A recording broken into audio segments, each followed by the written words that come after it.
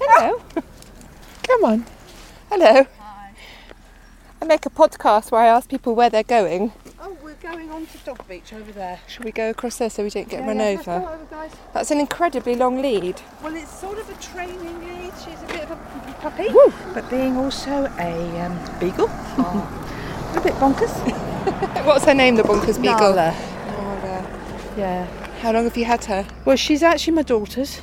Oh. She's about 8 months now, so had her since about November. So Sophie actually went down to a wedding in Cornwall, so I've been looking after my grandchildren. I've dropped one at school. Well done. But Harley, unfortunately, his school is on strike today. Oh. So we've come for a walk on the beach. I don't think Harley's too upset about it. No, it's funny that, isn't it? Blue sky, puppy, beach. Yeah. I'm in Devon with my dog Pepper, sniffing out the sun, sand and sea air.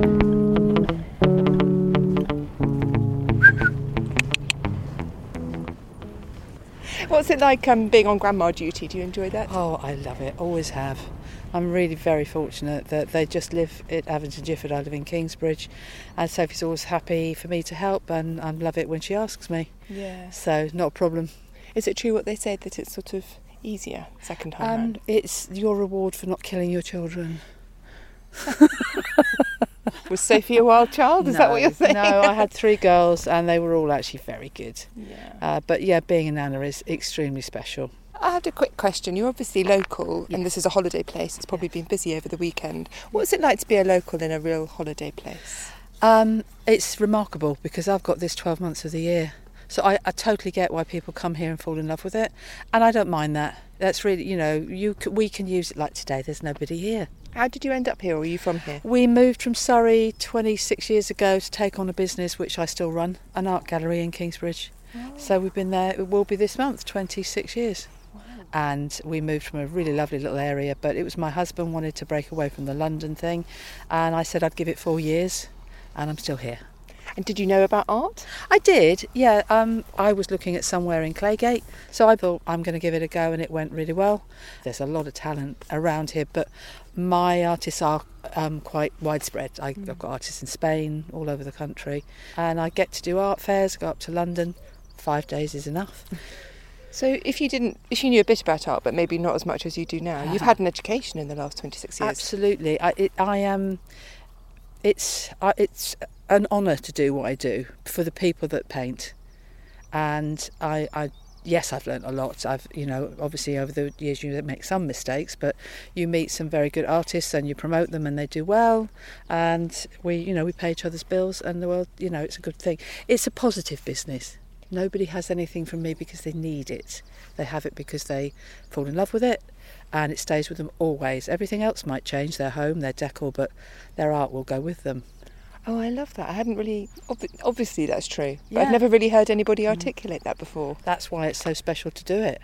I wouldn't change it for the world. I love it. And the boys have grown up with it. My girls have grown up with it. I've ended up with my youngest daughter now working with me, which I never saw coming, but that was due to COVID. She came back. She speaks French, Spanish. She was mostly working abroad, and suddenly she came home. She's now working with me, not for me. Definitely. She does all of this. She does all the Instagram and things for me, so that's taken it in a different direction. And that's the beauty of it. And what did you mean when you said finally? Because like your beagle's now disappeared into the long grass. That's why we've got the long lead. What did you mean it's an honour? Well, because most of my artists say they can't sell. They just want to paint. So I get to know them, I get to know what they do and why they do it, and I represent them. So the joy then is you sell it and they're like, thank you, and they paint me some more or sculpt some more. I met the most amazing sculptor this weekend. He walked into my shop a few weeks ago, asked me if I'd go up to his studio in North Taunton, north of Exeter. He's a remarkable man and he wants me to represent him. I think that's just an absolute pleasure. So I said that was the final question. That was a bit of a fib. I have one more. So if you get to know the artists, what does it feel like then when somebody comes into the shop and is struck by one of those pieces of art? What will happen is they will ask me about the person. They've already decided, they've fallen in love with the painting, the sculpture. So they won't say to me, how was this done? If they do, they're probably doing a bit of sculpting themselves, or they're an amateur painter. They want to know about the person behind it, which is why I make the effort to know my artists and my sculptors, so I can talk to them about why they do it, where they've come from, and they've got such provenance, and I can relay that. Then the person's got the whole package. They've got the piece and they've got the knowledge about why it was made. Lovely thing to do. I feel like a lightning rod for creativity. Thank you. Thank you, I'll take that. A lightning rod for creativity. Yeah. And we like to make it very accessible. Yes. We don't get into that art speak thing. No. Have a lovely walk. Enjoy your strike day. Yeah, I definitely will. You poor child. You're going now, doggy.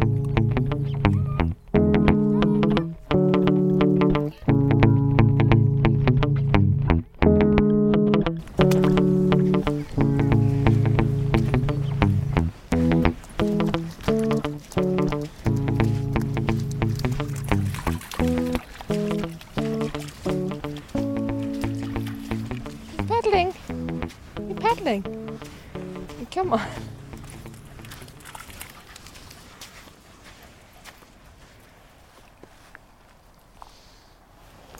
Hello. I wonder if you mind me asking you. Yeah. I'm recording. I make a podcast called Where Are You Going? All right. Shush. You were the only person on the dog beach without a dog. Oh, yeah, that's true. I had a dog. We had 2 dogs once, one Polly and Shiva. They both passed away. But so we decided to travel as well, so we don't have a dog now. Where do you travel to? All over. Bali, Indonesia, Thailand, New Zealand, Europe. Going to France next week. So all those things, you can't have a dog really, because, well, unless you've got a friend to look after them. That's a very good friend of mine there. So he's decided to have another dog because his dog's died as well. So Riley's the new dog on the street. On the block. On the block, Riley, yeah. He's quite a character. So you'll look after Riley if he goes away, Yeah, maybe? I do. Yeah, we had him recently. Yeah, so that's why Riley knew me. So where's the passion for travelling come from? I've always travelled, love it. But we live here. We Yeah. live here on the hill here, so we love it here. So this is fine. It's great. Most of the summer we're here all summer. Yeah. Yeah. And what sort of travelling? Like holiday sun lounger travelling? No. We go exploring. So we just book a flight or go by. We're going to France in the van, and we'll camp. And when we travel, we just look around and go from one spot to another. Do it ad hoc. What's the hairiest moment you've had travelling? Oh gosh. Well, there's been lots of those. I think maybe meeting a crocodile in a river once, wading through the river in Sri Lanka, and I was told by a monk that it was safe. He said, go up the river and you'll find the forest and everything, it's good. Went up, sort of walked the river up in the middle, and there was this great big rock in the middle of the river and a massive crocodile laying on it. And he decided to slip into the water right in front of me.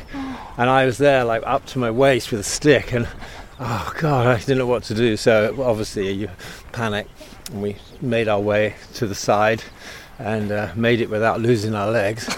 But we went to the wrong side of the river, and we were now stuck on the wrong side of the river in a thick jungle. We climbed a tree because my girlfriend then was Australian, and she said, look, crocodiles can run. We've got to get up a tree or something. So you climbed a tree? Climbed a tree, sat there for a couple of hours, and then had to cross the river. Get back to the monk and say, look, you know what, that thing you said about the safe and everything, it's not true. It's really creepy. Oh, he said, oh yeah, that crocodile, we know it quite well. It comes up here every now and then. But I thought it had left, you know. Maybe the monk didn't like you very much. That was one thought I had. He was a good monk. So before you had the freedom to travel and explore, what did you do for a living? Well, I was travelling when I was a youngster, so any opportunity. And I've never had a proper job. I've always been self-employed, so just a bunch of things, different things. There's a restaurant, a shop. I taught yoga, done some training work, worked for Children's Society for a bit. But yeah, so everything's been a bit spasmodic, but worked out. Yeah. And what have you learned? Like, you must have met so many different people. What have I learned? Oh, loads of Yeah. stuff. I've learned that living is great, and that we're all connected, and this place is wonderful. Yeah. And does that feel like a sort of sweeter or bittersweeter, sadder memory as one gets older?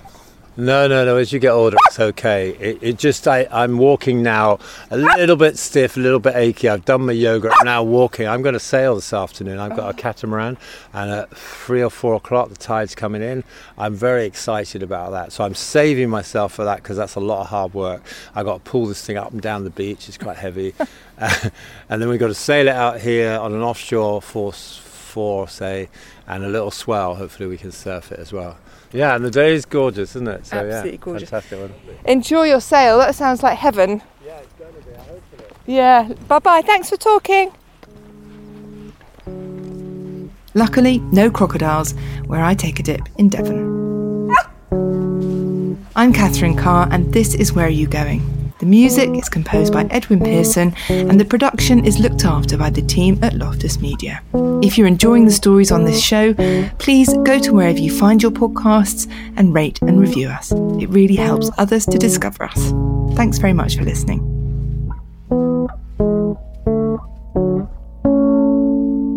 Where Are You Going is shortlisted for the Listener's Choice in this year's British Podcast Awards. If you have 30 seconds to spare, please support the podcast by voting for us at www.britishpodcastawards.com/voting. The link is also in the show notes, and we would be so grateful if you were able to do it for us. You never know, it might mean that we get to do things like make tote bags, and I'm sure you'd like one of those. You just never know. Thanks for listening.